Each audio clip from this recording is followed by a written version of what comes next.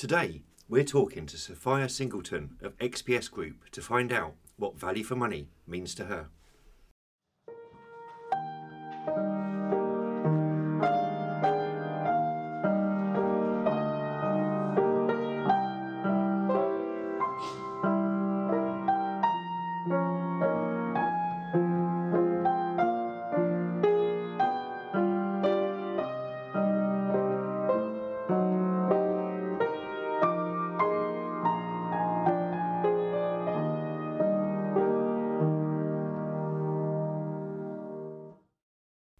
Hello and welcome to the 9th episode of VFM, the Pensions Podcast. And I'm delighted to be joined by my co-host, the one and only Nico Aspinall.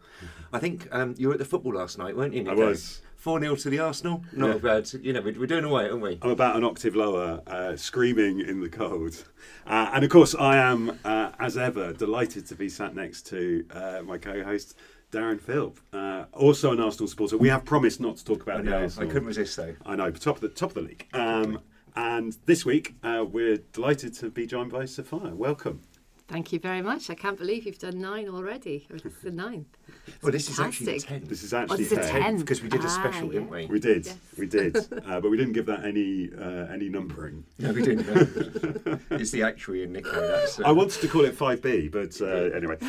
So, Sophia, you're head of DC for XPS, which includes the National Pensions Trust. Mm-hmm. You are one of the brethren, a qualified actuary, and you were 24 years at Aon and part of the Bacon Woodrow Group before you joined XPS a few years ago. Yes. The Bacon Woodrow Group is like a cult, isn't it? There's so many of you around the industry. Yeah, it's a great alumni to be part of, isn't it? Yeah. And it's a lot of people very focused on DC as well. Yeah. So, you know. They've seen the future. Yeah. They've seen the light. Whereas Absolutely. the Deloitte group that I was in, I mean, like, there's none of us. It's just me. It's just me. I mean, most of them are in general insurance now. I don't know if you've had that experience, actually. A lot of pensions actuaries who kind of migrated away from pensions. No, I haven't actually. Really? Yeah. No, I've stuck steadfast, I think, everyone I hang out with.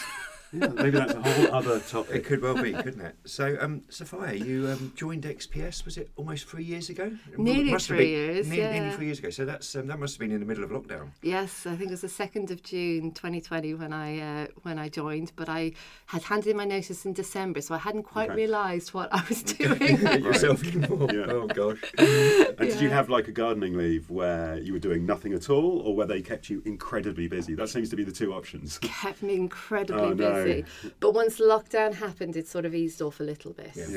So no, it was quite nice. Had Although a bit you of time. couldn't do anything with the gardening leave, you were just stuck inside. In the garden. In the garden. Yeah, We had good weather, so that's okay. Excellent. And so you were at Aon, as we said, for 24 years. What attracted you to move from Aon to XPS? I think it was, so when I looked at XPS, they're an incredibly nimble and ambitious business and company.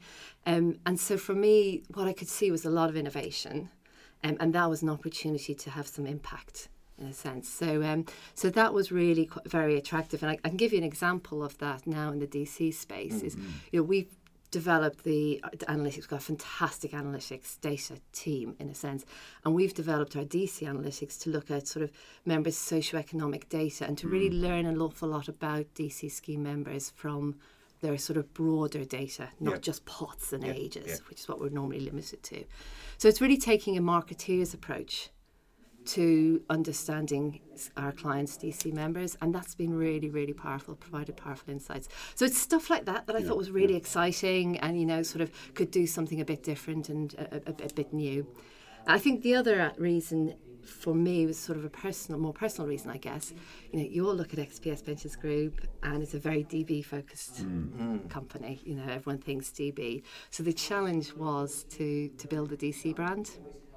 And I'm really proud of where we've got to. We've got a really terrific DC business. We're supporting 15 billion of assets and a team across the business of about 50 people. So we're making a mark now, and I think that's been really exciting to do as well. Yeah, it does sound exciting, and I think moving from that DB world into DC and trying to shift the focus of an organisation and make your mark. It's like being there from the start, trying to create something. It's what you get out of bed for, isn't it? When I was at Towers Watson, I used to do all of these investment chats, and they'd have 150 investment consultants, and you'd have lots of micro detail, I think is the right way to kind of frame it. And obviously Towers Watson Willis Towers Watson has maybe a kind of academic kind of arrogance to it. So there'd be like lots of detail, right, and lots of like micro, you could do this with some really kind of niche kind of investment stuff, and then I'd have this little slot at the end where I'd stand up and go like, look, let's talk about the interesting stuff, right?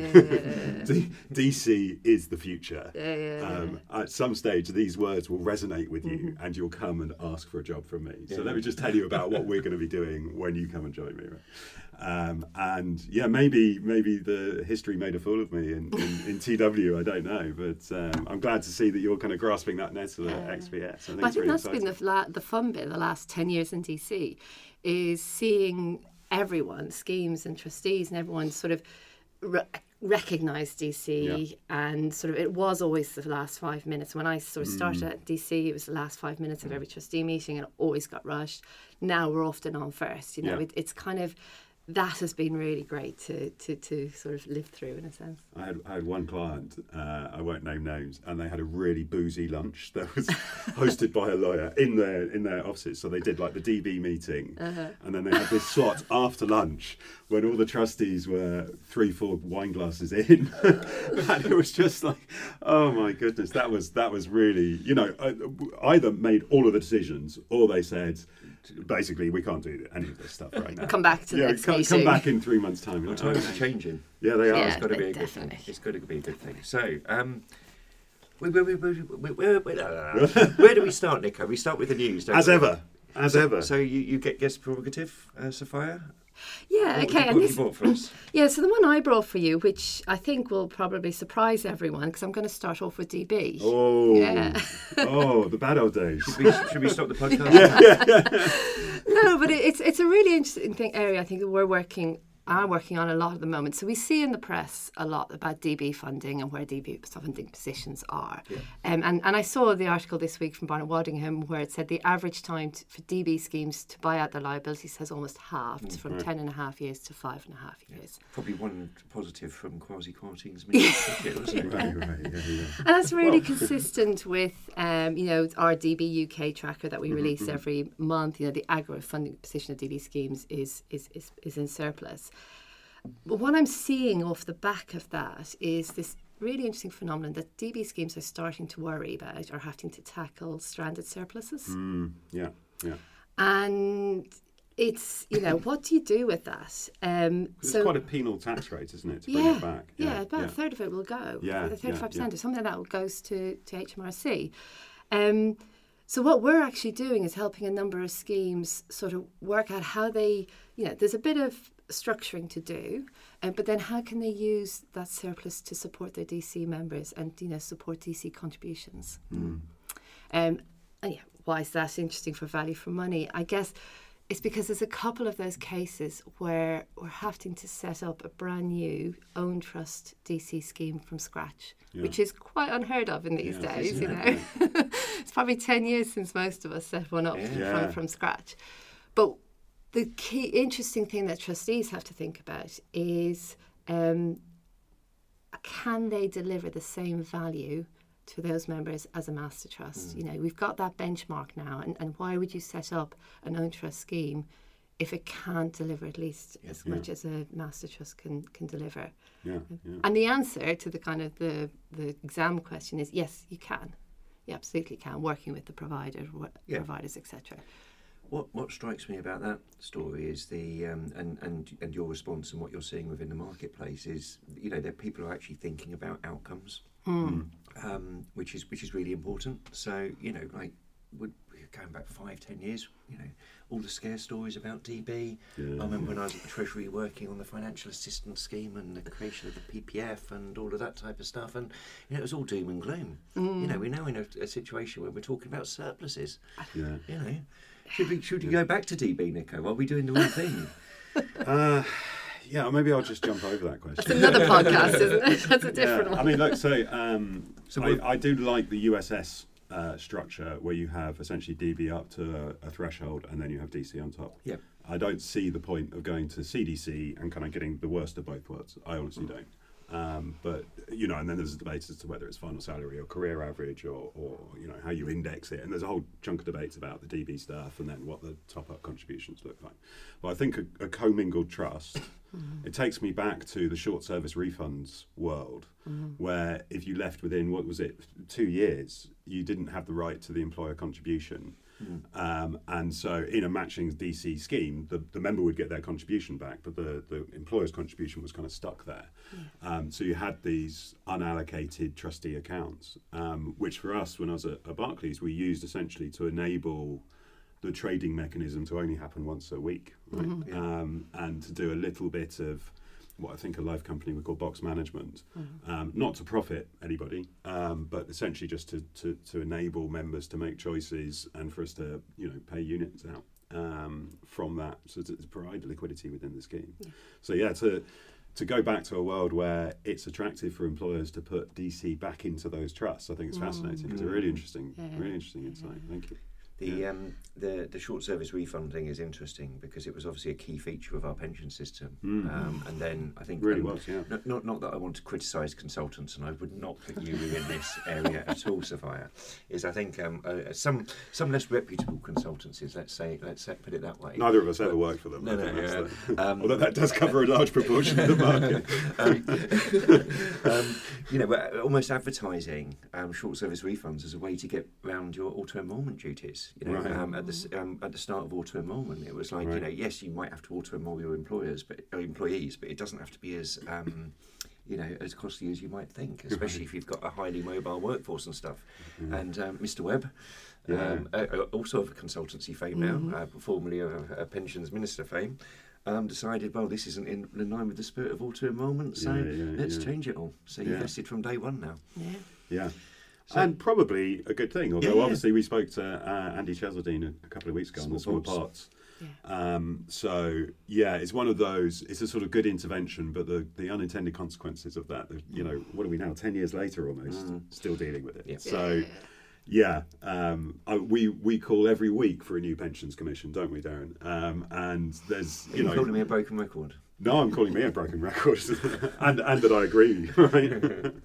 I think one of these days we've got to get round to just actually thinking about the pension system as a whole, thinking about, master trust authorisation, the charge cap, freedom and choice, short service refunds removal, decumulation as a topic, value for money. These are all post the last kind of pensions commission.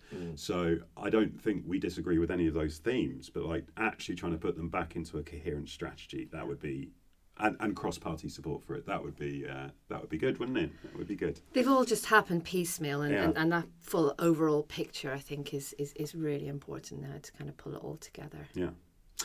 Shall I? Go on, Nico. I do my news? So I wanted to talk about the Task Force on Social Factors, which announced its membership and the finalisation of its objectives. This is a task force initiated by the government to look at really the S in ESG. And has a series of notables from the industry to support it. It'll be chaired by Luba Nikolenka.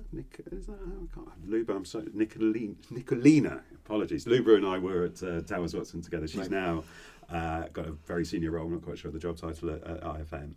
I think it's.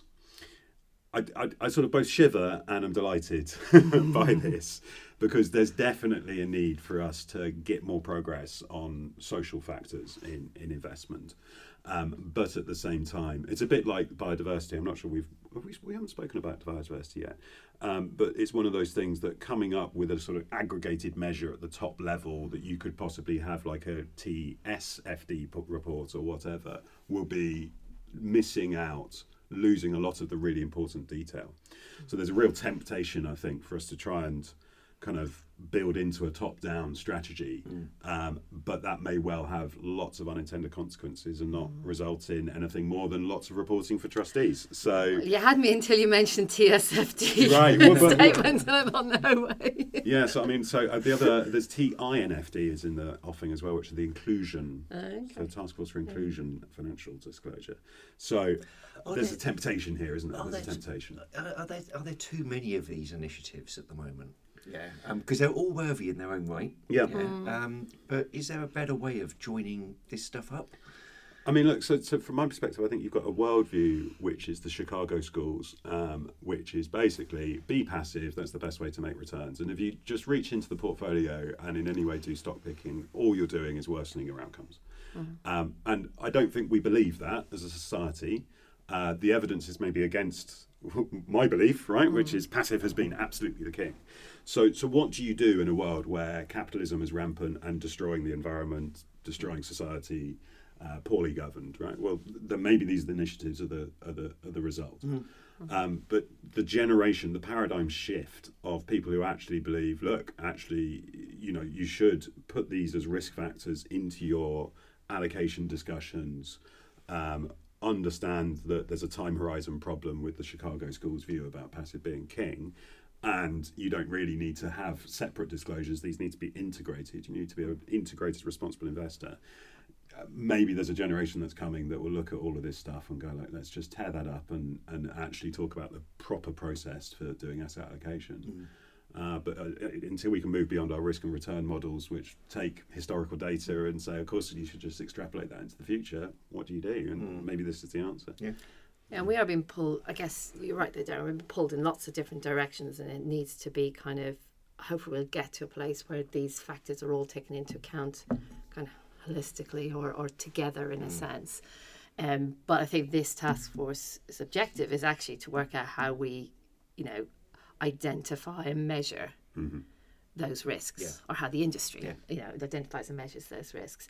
And I think it's an interesting one from a member's perspective, because L&G did some research around ESG a few years ago, which showed sort of generational and gender differences in people's priorities and their interests. So, for example, sort of the gender gap for women were much more interested in the governance factors, particularly boomers and millennials, and or Xers, sorry. But older men were the people who were more interested in the social factors, and I'm not sure why. But it's, I think this is important from sort of a financial aspect, an impact aspect, obviously, as you talked about, Nico, but also from a member engagement perspective. We shouldn't just be ramming down on everyone the environmental stuff. We should be looking at it much more broadly. Yeah. And I was really interested, we might come on to this when we get onto our proper discussion, but we're having a proper discussion at the moment. We'll have a proper discussion before the proper discussion. When you were saying about some of the exciting stuff that you're doing at XPS in terms of big data and using other data sources and integrated data and that, because just looking at pensions admin stats with pot sizes and contribution rates, it tells a bit of a story, but not much of a story. No, when you can actually start seeing household incomes and financial vulnerabilities and all of that sort of stuff, it totally shifts the dial on the conversation. And I think I'm writing a response to the small pot consultation at the moment, and there's God, you're such a lucky man. I know, I tell you that. It's genius. But the I left the Master Trust world and set up as a consultant to get away from all this stuff. Right.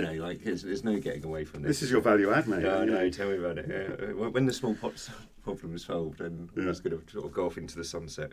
But so just on, I guess, philosophy here, I think it's relatively easy to say climate change is a material financial risk. Yeah. I think other bits in the ESG spectrum are increasingly harder. And there is a big risk that you have two worlds here, one of which is driven by fiduciary duty and kind of goes, prove it, and one of which is driven by, engagement, for sure, but just like the doing the right thing because it's the right thing to do kind of mentality. And you have to build that bridge. So if I had a plea for this task force, is to talk to that, which is I think I can't remember which Australian super trust talks about a pension worth having on a planet worth spending it on, and it has to be somewhere a society worth being the one who has income, right? It's got to be the sort of S kind of narrative here, and so that stepping outside of the pension scheme in terms of understanding the role of the trustee and the provider and the design, it's all kind of part of that, right? But biodiversity as a kind of theme is kind of struggling to be monetized, right? Because most of biodiversity, the ecosystem services are free right now, and it's a terrible situation where you charge for oxygen or whatever it is. So I think that would be my plea. Is it has to talk to both camps and work out how to do that bridging. What's your news, Darren? My news is breaking news. Oh, it's breaking hello. news. Like it won't be breaking by the time people listen, but it's breaking at the time of recording. Well, evidence that you have to listen on a Friday. Exactly. Yeah. So this is a statement that's just been made by Pensions Minister Laura Trott on the Pensions Dashboard. Oh right, gosh. So Pensions Dashboard is the project, as our listeners will know, to bring people's pensions together, to give that holistic view, to bring pensions into the digital age, in a way, will help people find their pensions. And like a dashboard does what it says on the tin. It's having all the values in one place and should make decision making and engagement much easier and stuff. But I think it's a hugely complex program. It would be complicated enough if all of the pensions industry systems and data and that was absolutely spot on. But there's all sorts of issues around ID verification and how you get systems talking to each other and how things are matched and all of that type of stuff. And it was always an ambitious timeline. The ministers sort of pressed the on-off button and restarted the computer. So they're talking about resetting the programme. So obviously there's a lot to work through there. And it does seem like we've been talking about dashboards for years. Yeah. I think I personally, I'm slightly disappointed that we've got a delay. But it's one of those ones where it's better to get it right than it is to rush it. So I don't think I'd be really disappointed if this led to a slowing down of the pace or a lack of momentum. We need a pensions dashboard. We need one now. But if a 6 month delay or whatever they end up saying, does it say anything? It doesn't say anything on that now. Getting it right, delivering it properly, because if it's not delivered properly, then people's initial expectations of the dashboard and a great opportunity for people to connect with their pension will be lost. So disappointment, but would rather them get it right.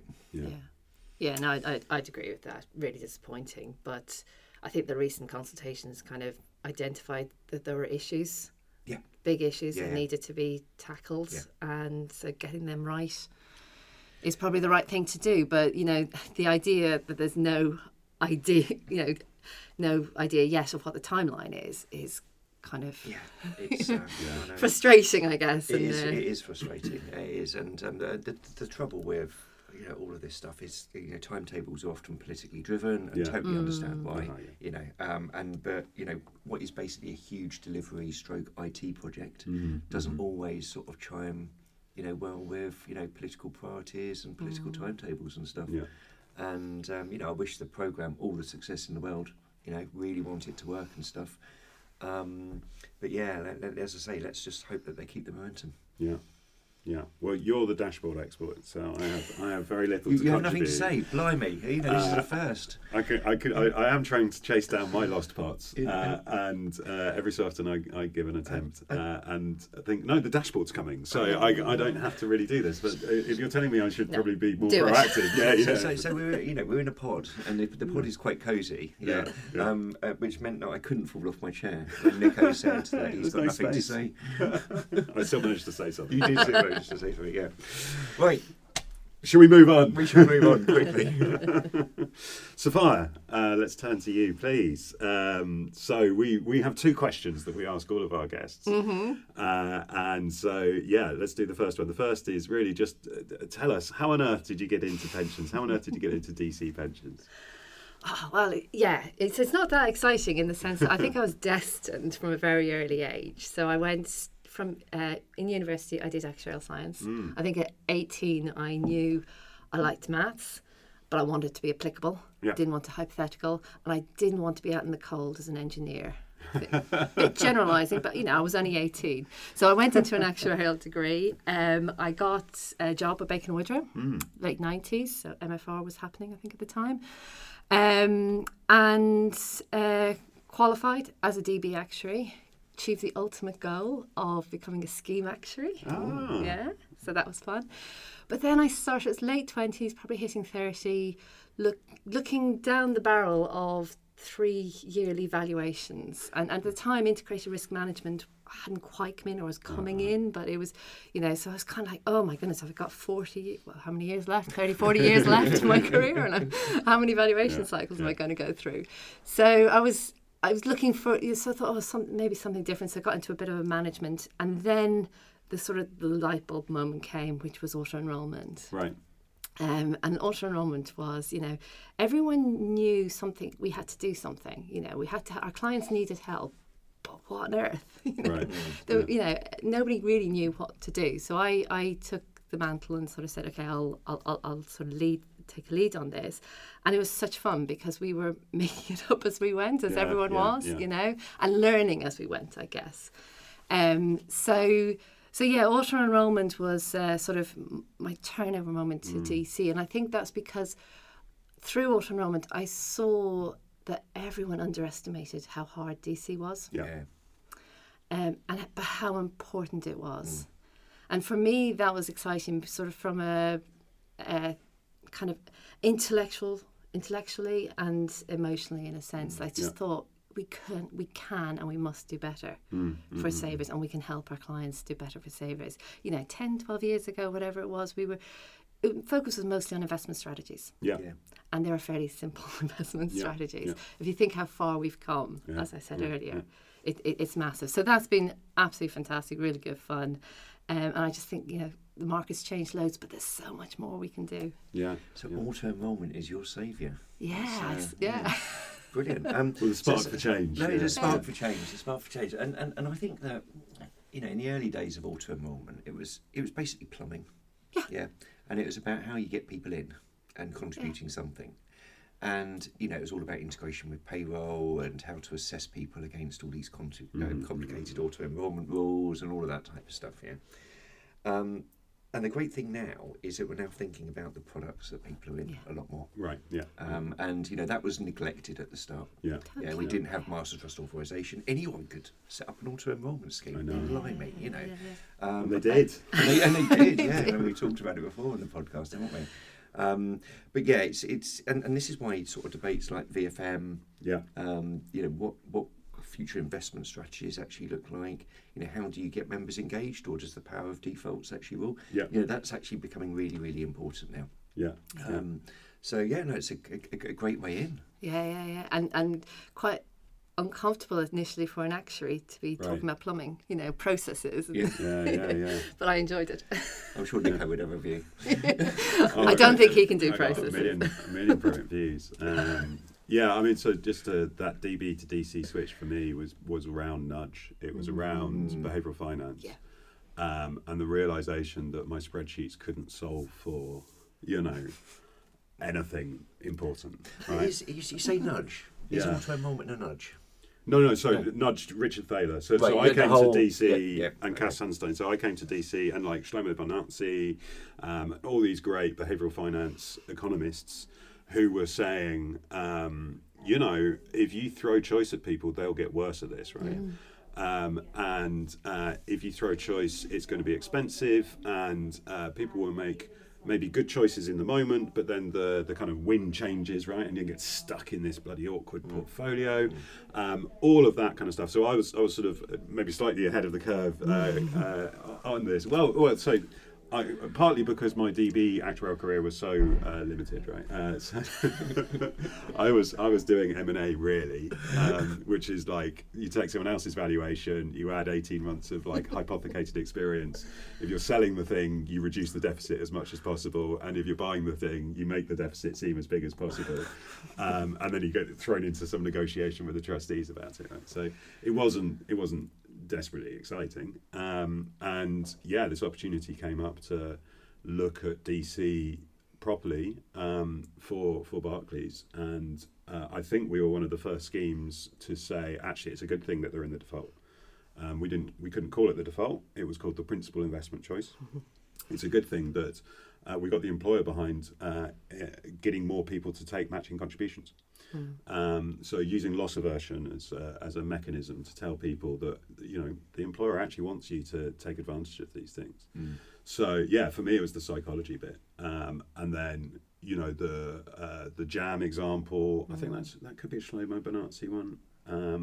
Which is, if they ran a treatment in it's like an organic supermarket where they have a jam counter, and 1 week it's got like 50 types of jam, and the next week it's got like 4 types of jam.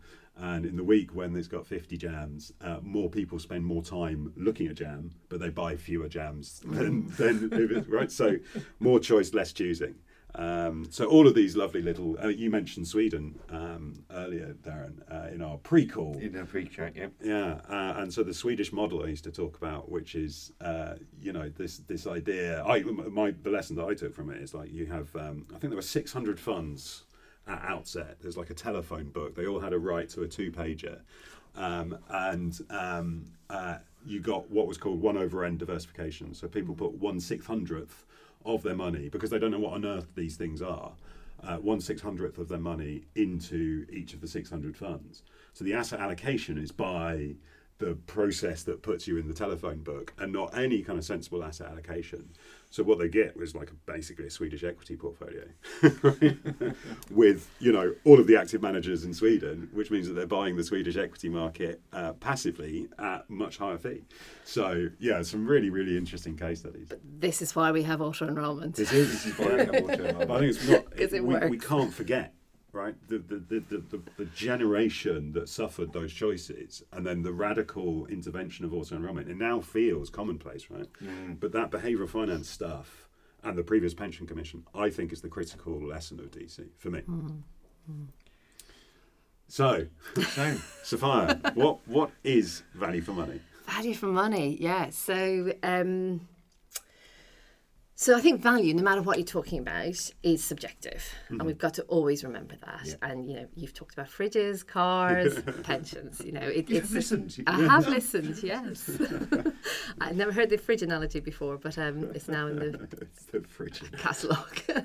And that absolutely applies for pensions. But for me, value comes under 3 pillars. I think the first is investment outcomes, both returns and protecting. Yep. People need to be protected. The second one is getting the right support for when you have to make decisions. So it's not about member engagement, member communication, it's decision support. Yeah. Yep. And then the third is about being able to turn your savings into an income for life. It's not about creating a pot, it's an income for life. So there's a consistent theme emerging here. Is there? Yeah. But, as I said, it is subjective, but I do think, it's useful to have a minimum in place. Right, yeah.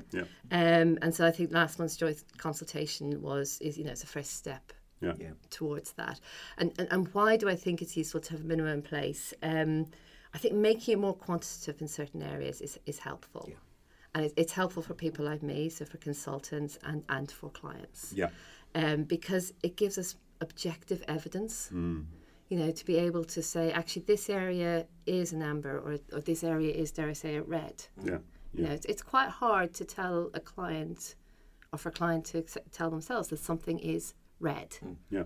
But if you get a bit more objective evidence, it really helps with that. So I think it will help either make more schemes improve or consolidate. And what I do like is this acknowledgement that's not all about consolidating. There is an opportunity and option for people to improve. So I think that's very helpful. The investment piece for me is quite quantitative, and I think that's good. My only challenge is it's death by a million pieces of data. Yeah. So we kind of need to respond to that and find better ways of doing that. But from services, as I say, that one I think is harder, and that for me is the minimum, where it kind of becomes a bit of a minimum. Expression of wish forms and stuff like that. That's a minimum in a sense. It's what people really need is support to make decisions. Yeah, so value could be great customer service and great support when the member actually needs it. Yeah. It doesn't necessarily have to. You don't have to have that interaction every week, every month, every quarter. Yes. Yeah, so I mean, I think I'd go further, right? So I read the consultation to say that if you don't have a justification for why that great customer service improves a member's outcome, then it's not part of the VFM assessment. Yeah. So I do think there's a big gap to explore around trust. Maybe little t trust. So if you have a touch point and you think, oh my goodness, I spent half an hour on the phone before anyone talked to me, the person didn't know anything about me, my pensions, and I didn't get my question answered, then I think you're likely to see this system that maybe that was your first touch point of engagement with as being very low value, and therefore the big risk is you opt out. And we know that contribution is the most important thing. We know that by opting out you might find other ways to contribute, but you're not going to get the employer contribution. So that has to be a discussion of value there, because the outcome has been weakened by your lack of trust of the system. So I do think that there'll be places, propositions who essentially talk up engagement more than that. And one of the interesting things I think is going to come out of the value for money assessments whenever this gets landed and chewed over is whether we start to see the winnowing down of people's kind of content on the chair's statement, content for the value for money stuff, saying actually, we do think it's important and we are spending money on it, but we can't justify it as part of this kind of value for money assessment. Right. Yeah. And this kind of division between those two camps. Yeah. The other thing I think, though, is that, maybe this is controversial, I don't know, but I do think this piece of it does vary by scheme. Zoe was talking last week about Nest and the people with fairly small pots and how they can support those members. Yeah. But there's other schemes, as we all know, that with a lot of my clients have members with larger pots they will be coming to retirement with in a very different situation, in a very different position. Yeah. So there's something, I find it interesting, the Australian Retirement Income Covenant, because that is requiring trustees to have a strategy in place to understand their membership, and then have an retirement income solution that meets the needs of their membership. So it's kind of, it's not one size fits all, this metric about support. It has to be right for your scheme, and maybe there'll be some schemes that are all quite similar. But, understanding membership, back to this big data in a sense, understanding what your members need and delivering that support is... I think that's got to be right. I think, if it's one size fits all that's appropriate and people couldn't differentiate on different things, then why don't you just have one scheme? There are probably very, very good reasons, but, we have a market and there's different players that serve different parts of the market, and that's got to be healthy.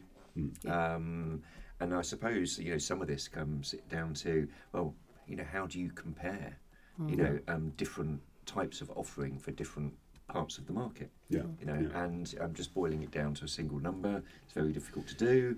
If it's 3,200 numbers is my calculation, isn't it? If you, if it becomes very subjective, then okay, well, it's just like marking your own homework, isn't it? Is anyone going to give themselves a red?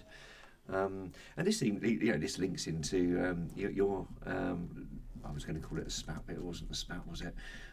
It's a one-sided spat. It was a one-sided spat. No, it was because obviously we were talking about retail and institutional last week, and I think the point you were trying to make, Nico, was about how do you compare institutional and retail? It's a hard thing to do, and obviously Henry blogged off the back of that. He did twice. Twice, yeah. But part and parcel of it is that debate, because it's not easy, And how do you compare institutional and retail? Yeah. But it obviously depends on what your starting point is, what your need is, and how you weight different things within that overall service proposition perspective. Yeah. But I mean, even self-select. Even self-select is going to be difficult, right? Because if you're all measuring things against the performance of the default, then a self-select option and the way that someone chooses it and maybe results in a bad asset allocation that they fail to review could well be poor value for money in the same institution. Yeah.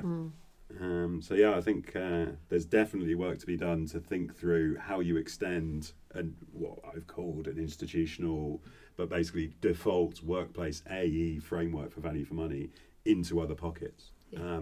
And I'd prioritise decumulation first, right? So you kind of wanted to talk about Yeah, income. that was my third sort of Yeah. pillar in a sense, is how do we help people get into a solution that delivers an income for life. And when I think about what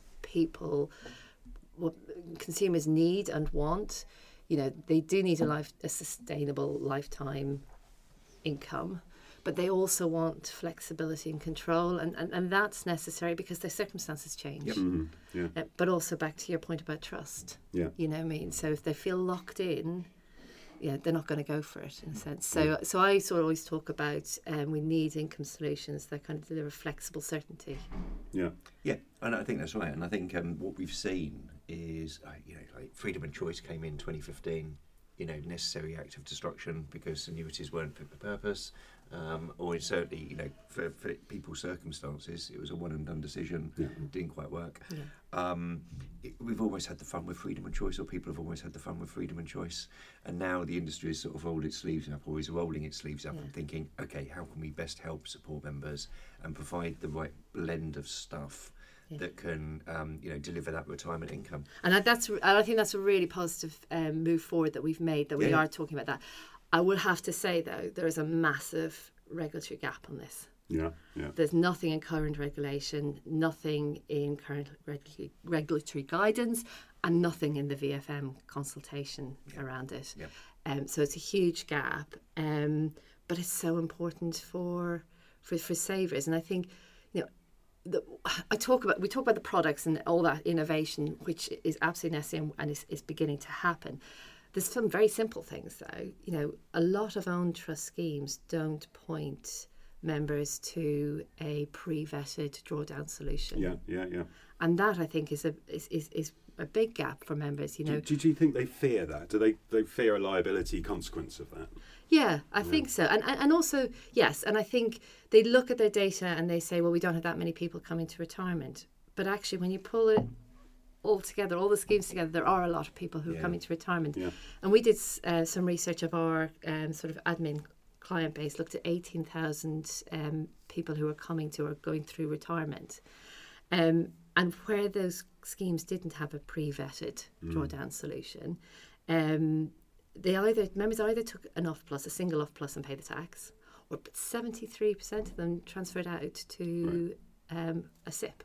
Right. Yeah. And they're going to be paying higher charges on that. So I do think doing nothing is not a good outcome for members. So that's something simple. I say simple, but that's one step we could be taking now. Yeah. And I think, I'd agree with that. And I think the mindset to your liability point, Nico, was like, if we don't recommend something, if we don't signpost something, then we're not taking any risk. Yeah.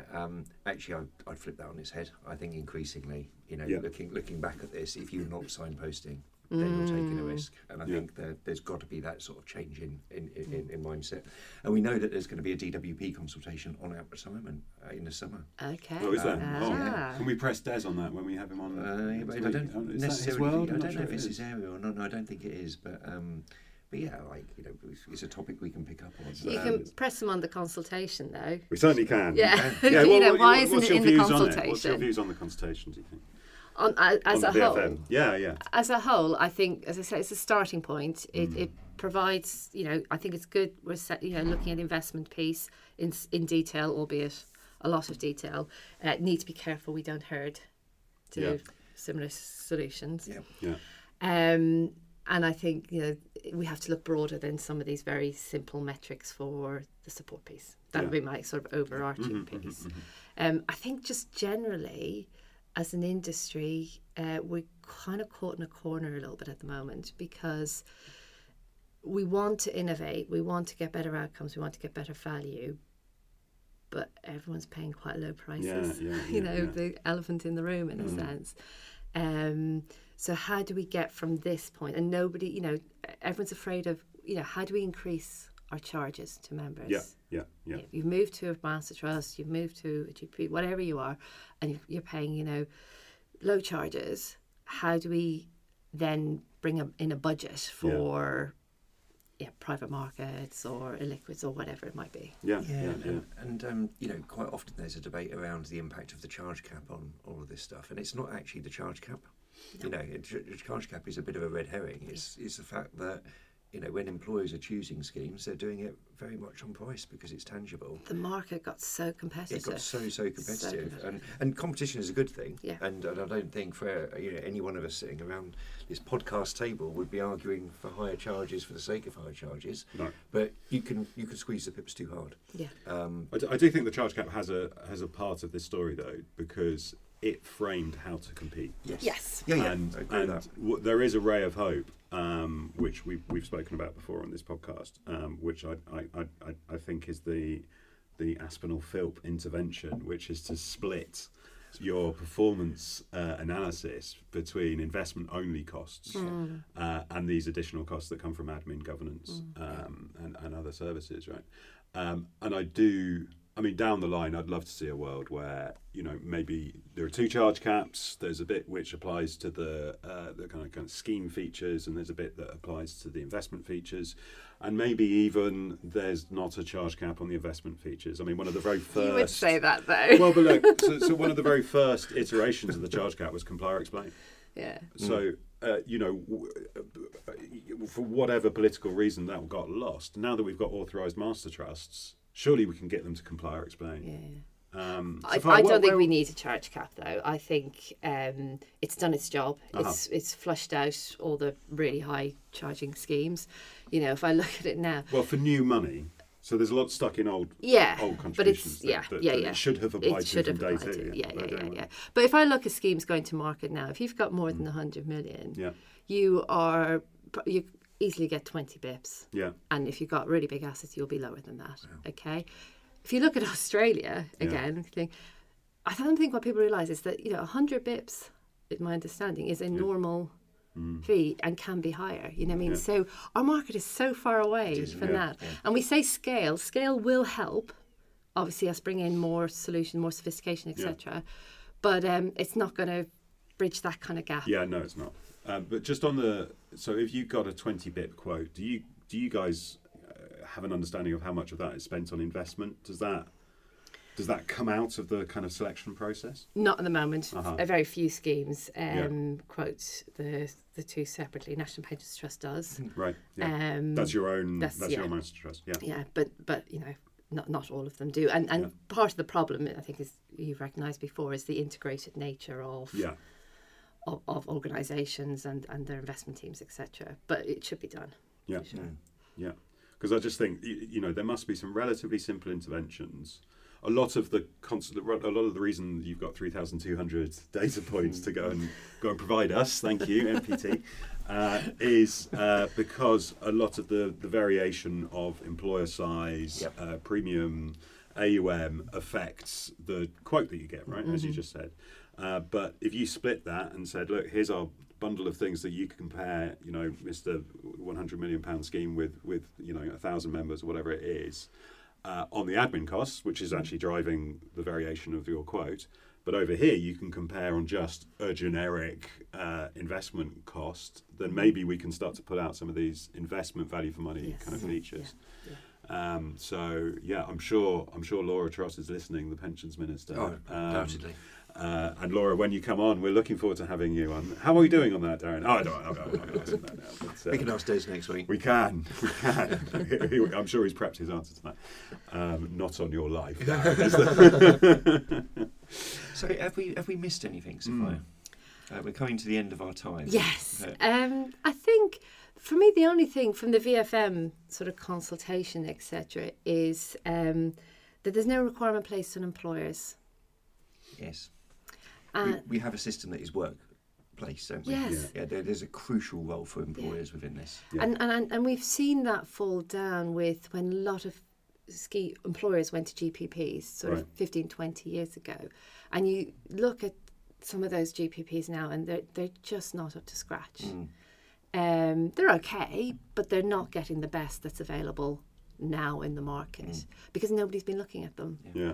So auto-enrolment is an employer duty, but maybe alongside that there should be some sort of duty around ensuring value for their employees. Yeah, because there's no, there's no sort of quality requirements, or there's no burden or duty on employers to actually choose the right scheme for members.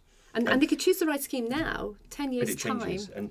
And I suppose there are certain parts of the market that work really well on this. So I'm thinking big employers, used to dealing with DB, do 3-year reviews or 5-year reviews or whatever, and there are some great consultants out there that are willing to help these large employers get value for money.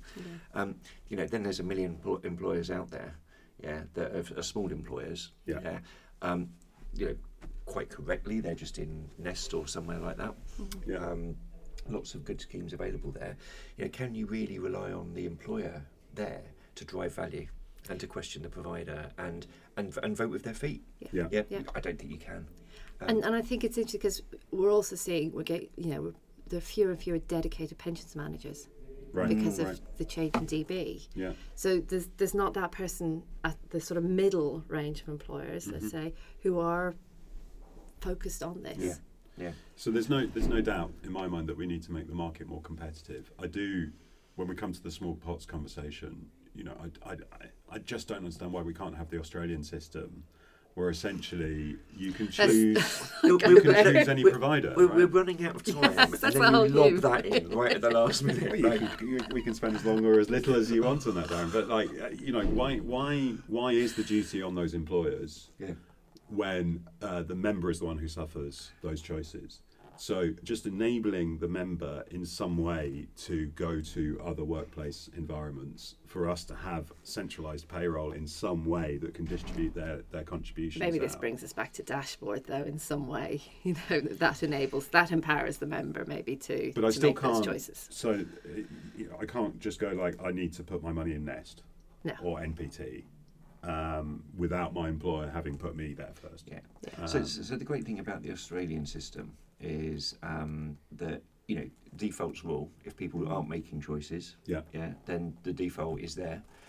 But if you want to do something if you've been with a previous employer and you're happy with the pensions provider and the pension that's being offered, you can join a new employer and continue making contributions to that old scheme. And I think that the time will come for that.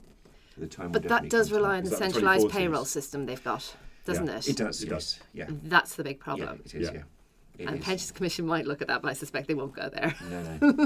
But HMRC collects all of my national insurance contributions and payroll tax, right? So, Well, there was a live debate back in 2007, 2008 as to, should HMRC be the collection authority for auto-enrolment contributions. And at that point, RTI was a twinkling in HMRC's eye. Sorry, RTI? Real-time information. There we go.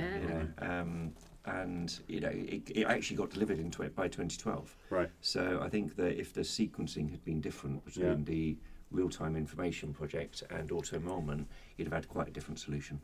But imagine being Treasury with Treasury of the nation's payroll contributions, for the 15 days on average. I'm sure the UK government should be licking its lips. Some interest in that, Right.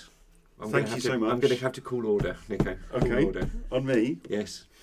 On our fascinating conversation. Thank you so much for coming on, Sophia. It's been a real pleasure. Thank you very much for having me. It's been brilliant. It's been a great chat, and I think we've covered all the issues. But we've gone. We'll be back next week, I'm sure, to cover some more. more. As you mentioned earlier, Nico, we've got Des Healy from DWP, the architect behind this consultation, or he'll probably say he's the coordinator rather than the architect, just to put it out there that it's not all his fault. But if you've he can take all the credit. He can take all the credit, but if you've got questions for Des, then please do contact us at vfmpensions@gmail.com. You still can't remember the email address. vfmpensions@gmail.com for any comments. And of course questions to Des. Yes, please. Excellent, that's really good. And who else have we got coming up, Nico? Well, delighted to announce that we've got Mike Berners-Lee. So he is a long-known climate change and sustainability advocate and speaker. He's written 3 books. I think most recent is There's No Planet B. Yep. and he is the founder of Small World Consulting. So we're really excited to have him on. We, for our calendars, will be doing that on Friday the 24th of March. So just to let you know, our episode that week will be, I'm going to say, Darren, that afternoon. The quick turnaround.